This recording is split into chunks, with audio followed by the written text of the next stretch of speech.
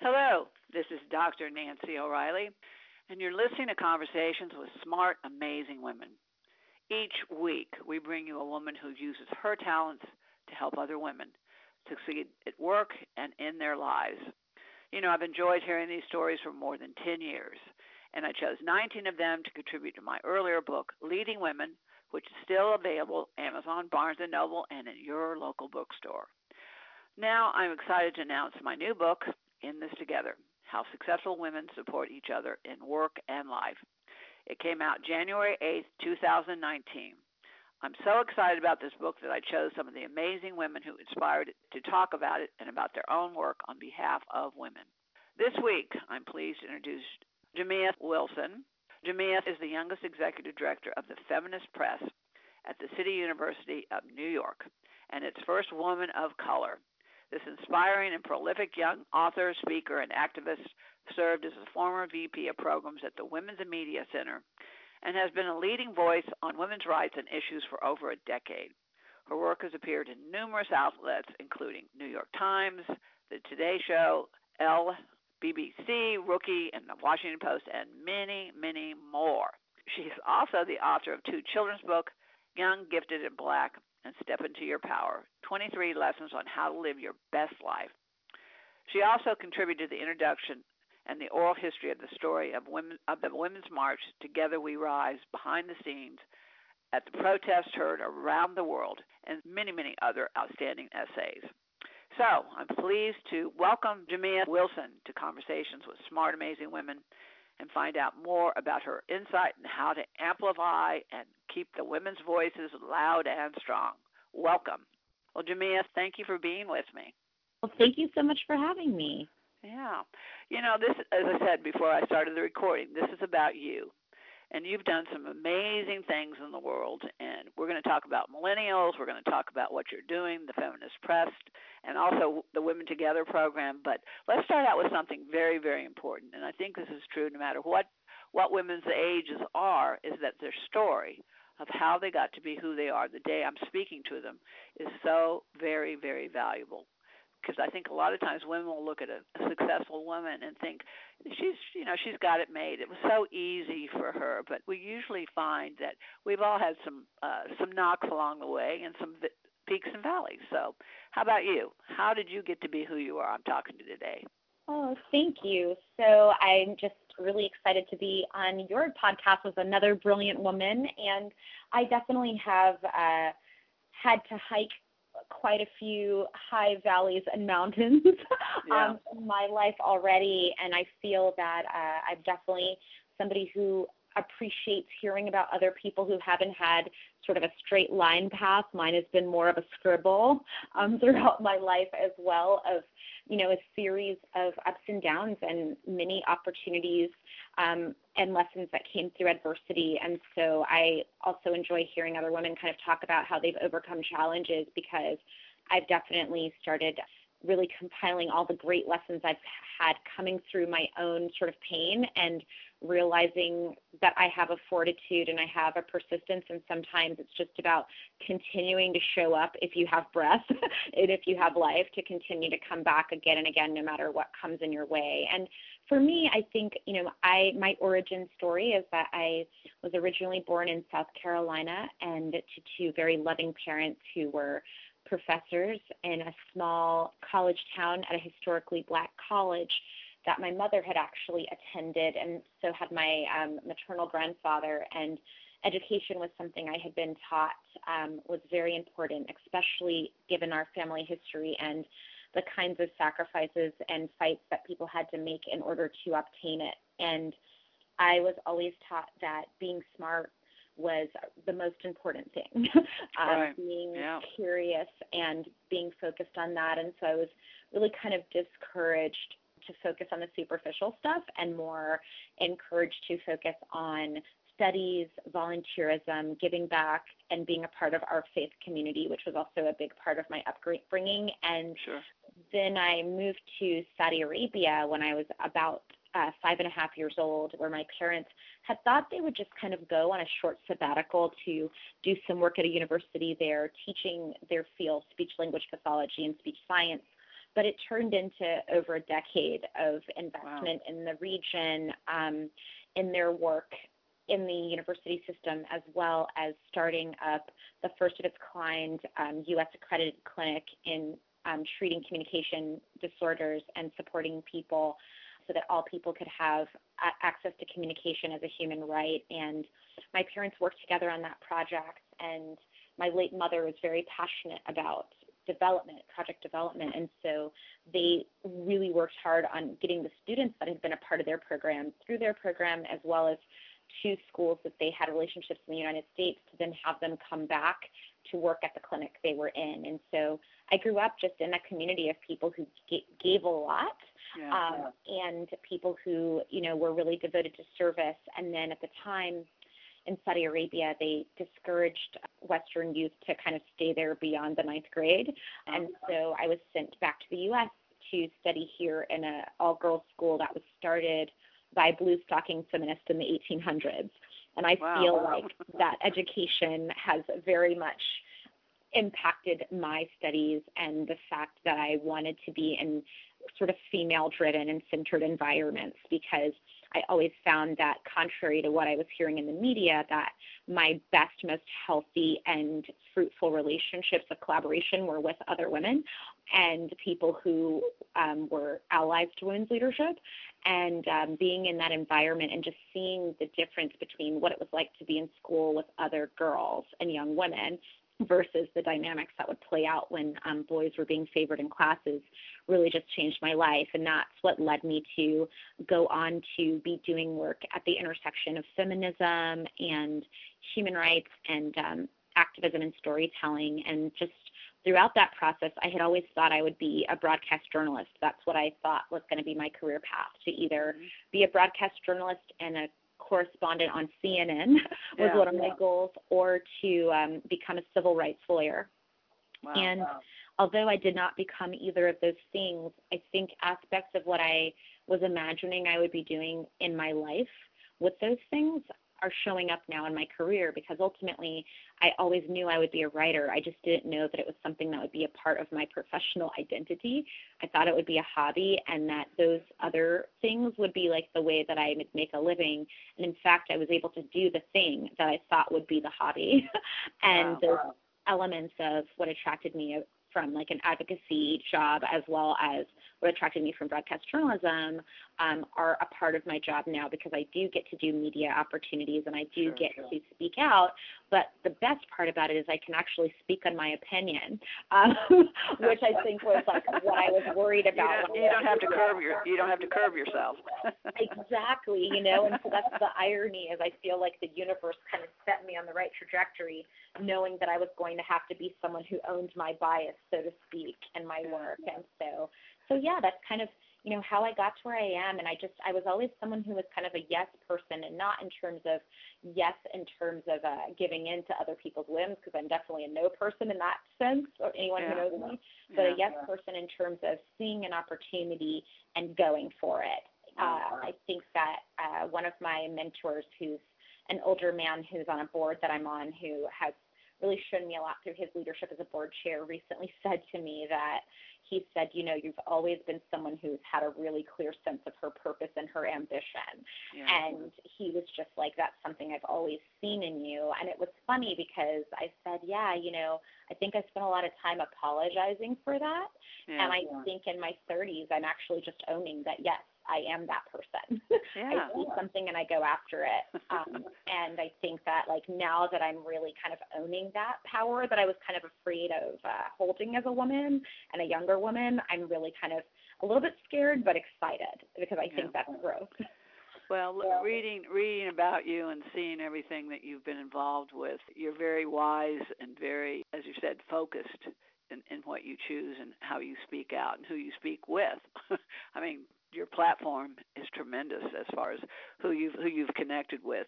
And I really like, and I'm going to go right into the book in this together, because it's you talk about the older generations, and there's always this question that comes up: how do older women versus younger women, how do they view what's going on in the feminist movement?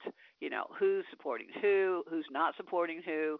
But you talk about the older generation and millennials. You say it's important to really listen to the generations that have come before. And I've always looked to older women to guide me. And they say get a mentor, be a mentor, and I think that's so important. And I really get tired of hearing about saying is millennials don't get it. They don't, they're doing their own thing, and they just don't see. I mean, let's just talk about that for a minute, because I think you have a very strong opinion, and I really like what you have to say. The book is called In This Together for a reason. Just like working together is so key for all of us to get where we want to go. So can you just speak to that just a little bit? Thank you so much, and I'm so excited about your book, because I think that is so true. We are in this together, and whenever I see sort of a division between people who are so naturally aligned to be in connection with each other through experience, through shared struggle, through shared identity, I always kind of wonder, who does it benefit for us to be divided? and why is that, is a question I ask myself when I find myself kind of being dragged into that sort of mindset. Yeah. And then it helps retool me to say, no, that maybe there's something I need to do to open myself up to work a little bit harder, because I see why we have shared interests and why it's important to make those investments, even if it's not comfortable. And I think when it comes to intergenerational issues, a lot of it comes from the fact that we already have a society where women have been devalued for so long, and other marginalized identities, people of color, and often the culture of scarcity can be built up in our communities because people have had to fight so hard for the few resources that they have been given because of an imbalance of power and an imbalance of access. And so instead of kind of fighting to change those systems that hurt all of us, sometimes we might say, oh, it appears that this other subgroup of our group is getting more, and so we should kind of take it from them or critique them for having it, versus maybe working together to make sure that we all have what we need and what we deserve. And I think that happens a lot in intergenerational movements. I remember someone once said to me something where we were saying, oh, we don't understand why this older women's group is really reluctant to work with us and why they have such a negative attitude about working with younger women. And one of the women said to me, imagine if you had fought for all of these different policies, and then you saw the men who kind of fought alongside you in the movement get these appointments at Ivy League universities and get these really nice titles and pensions and all of these things, but then you saw all of the women having to work way late into their lives when they really need to be getting support, when they really needed to be getting the same sort of recognition for their work, but instead were having to toil for the basic things that they deserved, for the sacrifices that they made. How would that make you feel? And how would that make you feel if you felt that work was being forgotten or taken for granted? And I've thought a great deal about that. Like, what would it be like if I were to devote a lot of my time to helping to support older women who paved the way and getting the support and recognition they need? Because that builds trust, but also helps us all grow. And then I guess the last thing I would say about that is that Gloria Steinem actually said something interesting recently that I really sort of chewed on for a long time, which was that at the Eileen Fisher Women Together event we did recently, she said that a woman asked her about what should you do when you feel that like younger women aren't saying thank you for things that they take for granted. And she said, well, I got mad on my own behalf when I was younger. The policies that I was facing, not being able to get a credit card without a spouse, a husband, all those kinds of things. Those are things that radicalized me. And for my foremothers, it was the vote. And that there were people who were suffragists who were kind of upset at Gloria and her generation for not being more focused on that. And she said, so instead of kind of focusing on needing more gratitude from these younger women, maybe we should think about the fact that society treats women with such ingratitude and how do we address that, but to be grateful for the fact that these young women, because of the sacrifices you made, actually see the world as if this is what women should expect. This is how it should be because of what you created. And I thought about that, and I think at the age I'm at now, when I see some of the younger women that I'm around sometimes, maybe not knowing things that I think they should know, or responding to things in ways that I think they should respond to, I often think about, oh, wait, maybe there's something I can celebrate about the fact that they never even had to experience the kind of dehumanization I did. Yeah. The thing is that most women, women for sure, we know our papas. Many of us know our papas, but we don't know our mamas. This is how, in history, whether you're a woman of color or whatever color you are, the history of women has been diminished. In fact, you're right. The fact that there is so much information that we don't know. The Equal Rights Amendment, for example, people don't even talk about it. It's never even mentioned. But the things that women have accomplished historically, and the shoulders that we're standing on, women of color, women of all women, is oftentimes just diminished. I mean, it's just erased from history. And so I think you're right. We need to go back and see where we're all coming from. But again, we do that with the people with that awareness. What you're doing. Excuse me, I've got a little tickle in my throat. Let's talk about the feminist press, because I think that's the key. We have to bring awareness. We have to bring understanding. Feminist is now a good word, whereas a long time it was a negative word. People went, oh, feminist, you're a feminist. Oh, you're burning your bra. You're an activist. I mean, you're an antagonist. So let's talk about the feminist press, because I think that's amazing what you're doing with that. Oh, thank you so much. And I feel like it's just so, apropos the conversation we're having about generations, because feminist press started before I was born. So, I joined the feminist press almost 2 years ago as the first woman of color and the youngest person to ever run an organization, which at that time was 47 years old. And as we near our 50th anniversary, which is going to be next year, I am really lucky and blessed to be able to work with our founding director, Florence Howe, who just turned 90 in March during Women's History Month. And I was just at her house on Friday, and we were kind of talking, me, herself, my team, and many people younger than myself on the staff, right? And then some of the people who've been on the board with her from the very beginning, who are 89 years old. Wow. That's got to be amazing.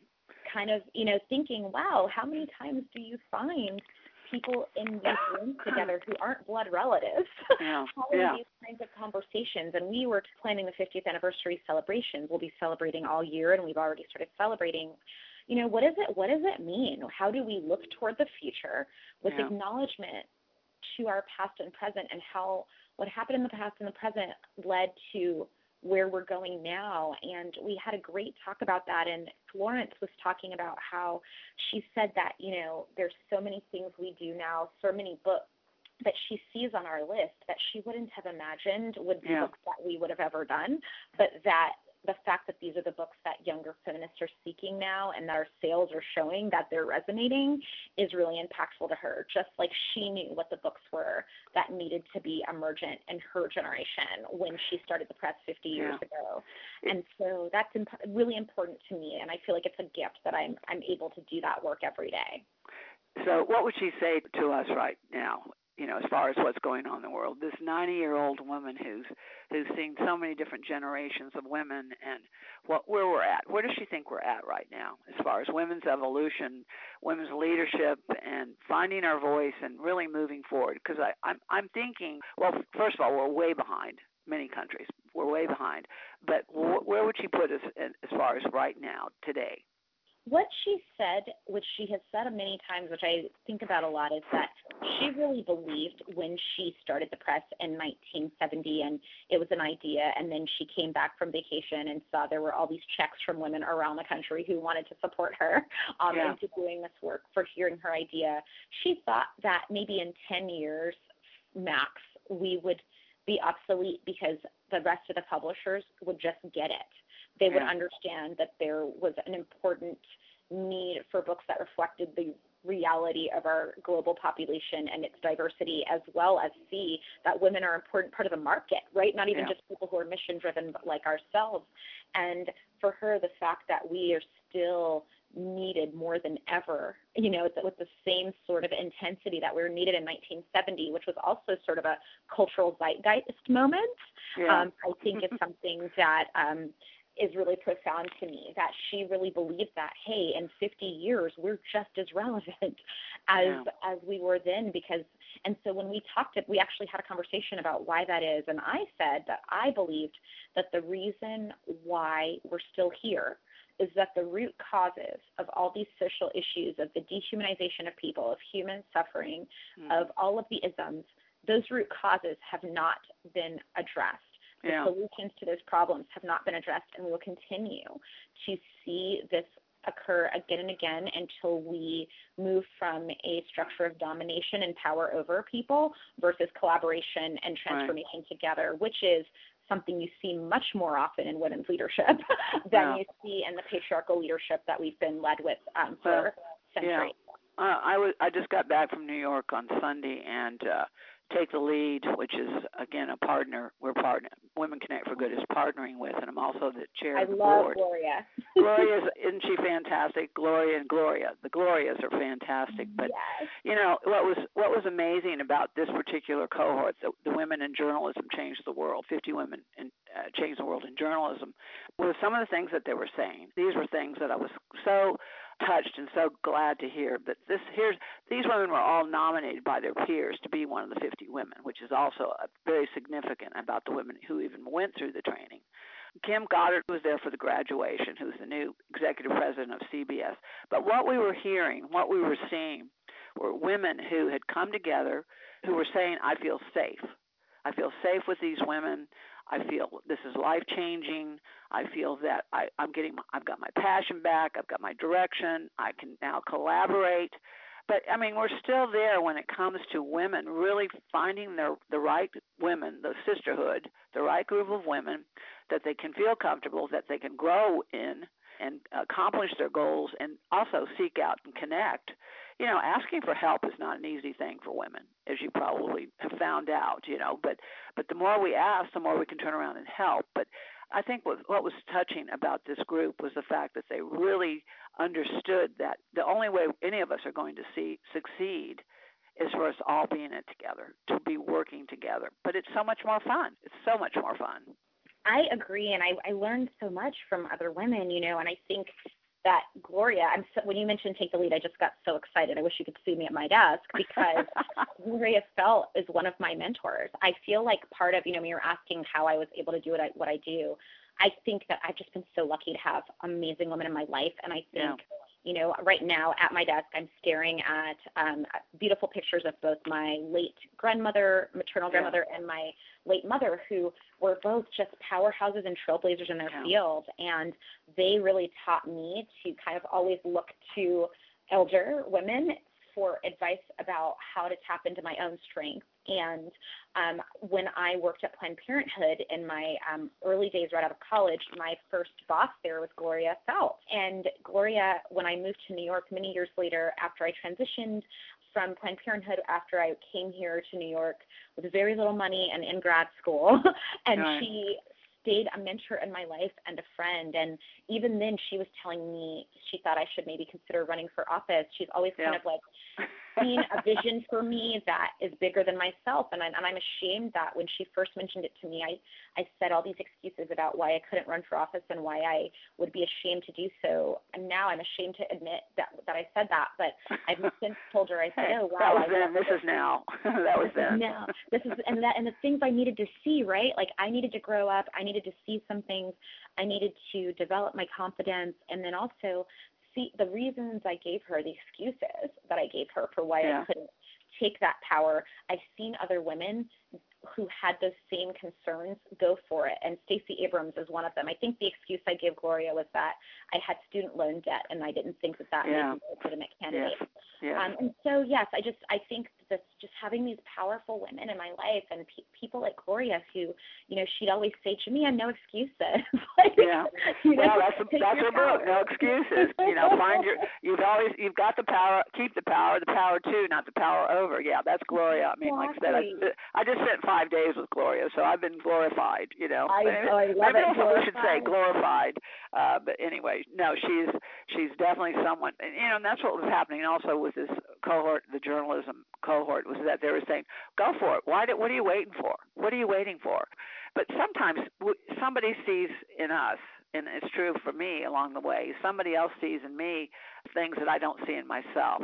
So, take the lead, the curriculum, the work starts, the inner work starts first, and then the outer work. But they have to work together.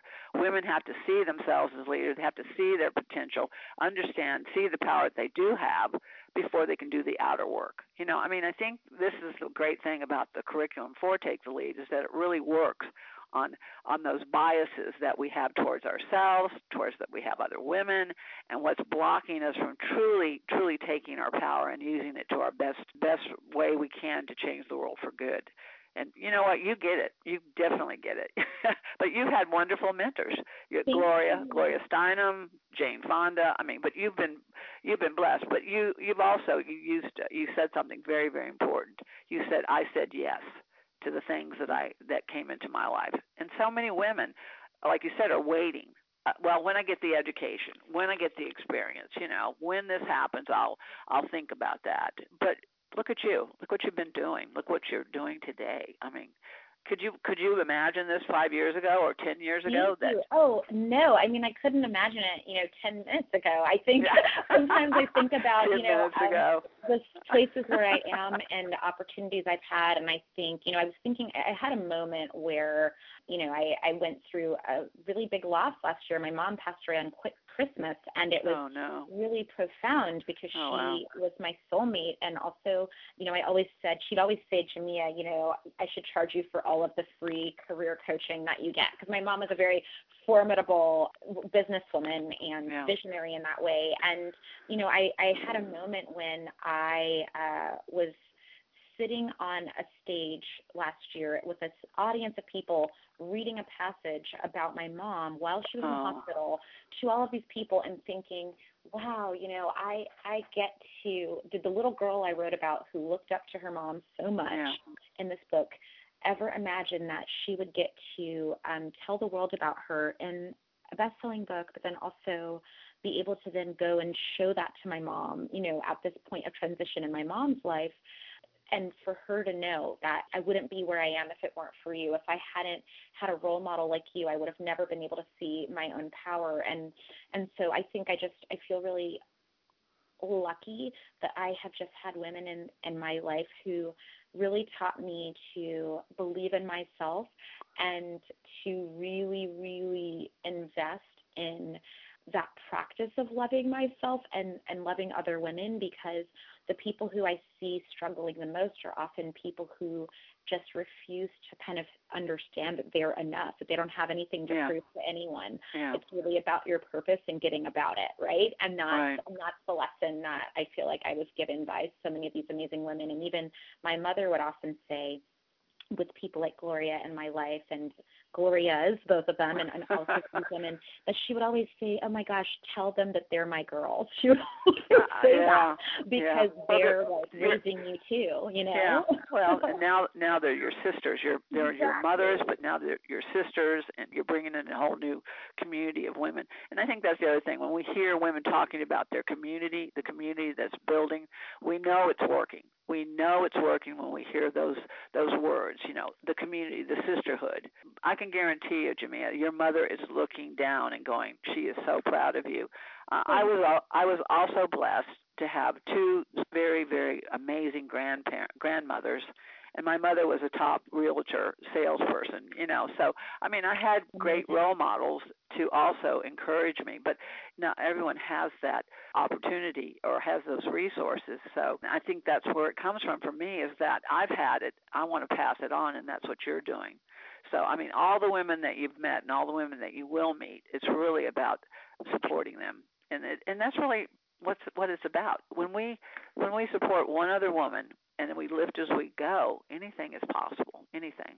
You're so right. And I want to thank you for sharing about your beautiful mom and for what you said about my mom, because I was also thinking about sometimes, I have friends sometimes who had said to me when I lost my mom, they said, oh, well, we were always kind of jealous because you had a mom and you could look up to you. And I said, it doesn't necessarily always mean the way that, those sorts of ways in which our society tells us that one achieves success, that women who are continuing to endure with resilience and power and whatever we do, that is also a way in which we learn and get mentored. And I was thinking about my grandmother, who's 96 my one grandmother that's still here. Wow. And my cousins took a picture of her shooting baskets recently, and she made a really good swoosh and like a really beautiful delivery of this basketball thing, and I posted it on Instagram, and it went viral. Oh, I bet.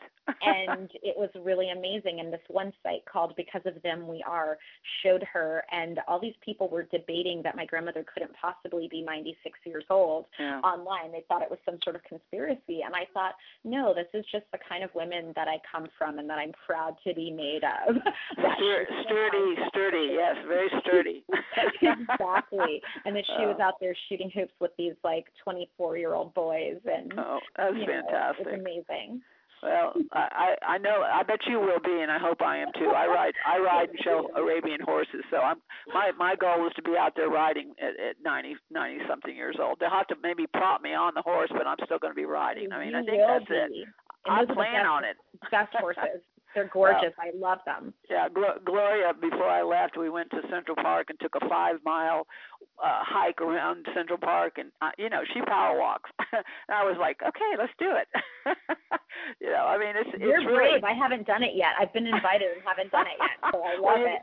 You better go. You better go. But I mean, because if she gets to take her, you could just see her grinning from ear to ear. So we did stop along the waterway there to take a picture. I think that was when I could get a little breath. But Gloria's amazing. But I'm lucky also, the women that have come along my path, and the men as well. And I think that's the last part I can say too, is that I also understand that without our male allies and without the male component, we're calling them non-women now. That came up at the last time I was talking about our male allies. I think, you mean non-women? I go, okay, but whatever we want to call them. But anyway, we're all in this together. And you know what? I'm so happy you're in this with me. Because what you're doing and what we're all doing is just one big sisterhood. And I hope that we get to meet personally. Maybe the next time in New York that I would love that. Maybe we could get glorified together. How about that? Yes, let's get glorified. And I know Gloria always wants to power walk or have some tea, so we maybe do both. Well, let's power walk with Gloria. That's for sure. But I'll look forward to that. Well, Jamia, how can we find out more about you, more about what you're doing, what's coming up? And we really didn't even talk about the Women Together program with Gloria Steinem. So tell us more about you so people can go and check out your website and the Feminist Press and all the things that you're doing, which we would have to be speaking for hours and hours to really describe everything that you're doing, which is absolutely amazing.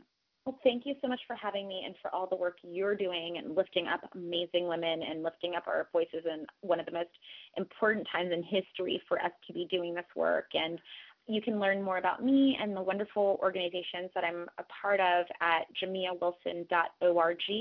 And I'm also on Instagram and Twitter. Instagram is Jamia A. Wilson and Twitter is Jamia W. And if you would love to learn more about the Feminist Press, we're at feministpress.org, and you can buy books directly from us, which also helps us continue to publish the voices that would otherwise not be heard or amplified the way they deserve to be. Yeah, I really like on your website too. Like, if anybody wants to know what your skills are, your languages are, your affiliations, and your employment, you can see it. Boom, boom, boom, boom. Unbelievable. Thank you. Why not? That's the other thing. Why not? Absolutely. So no, you're doing some amazing things in the world, and we need more of us doing those things and moving the dial up.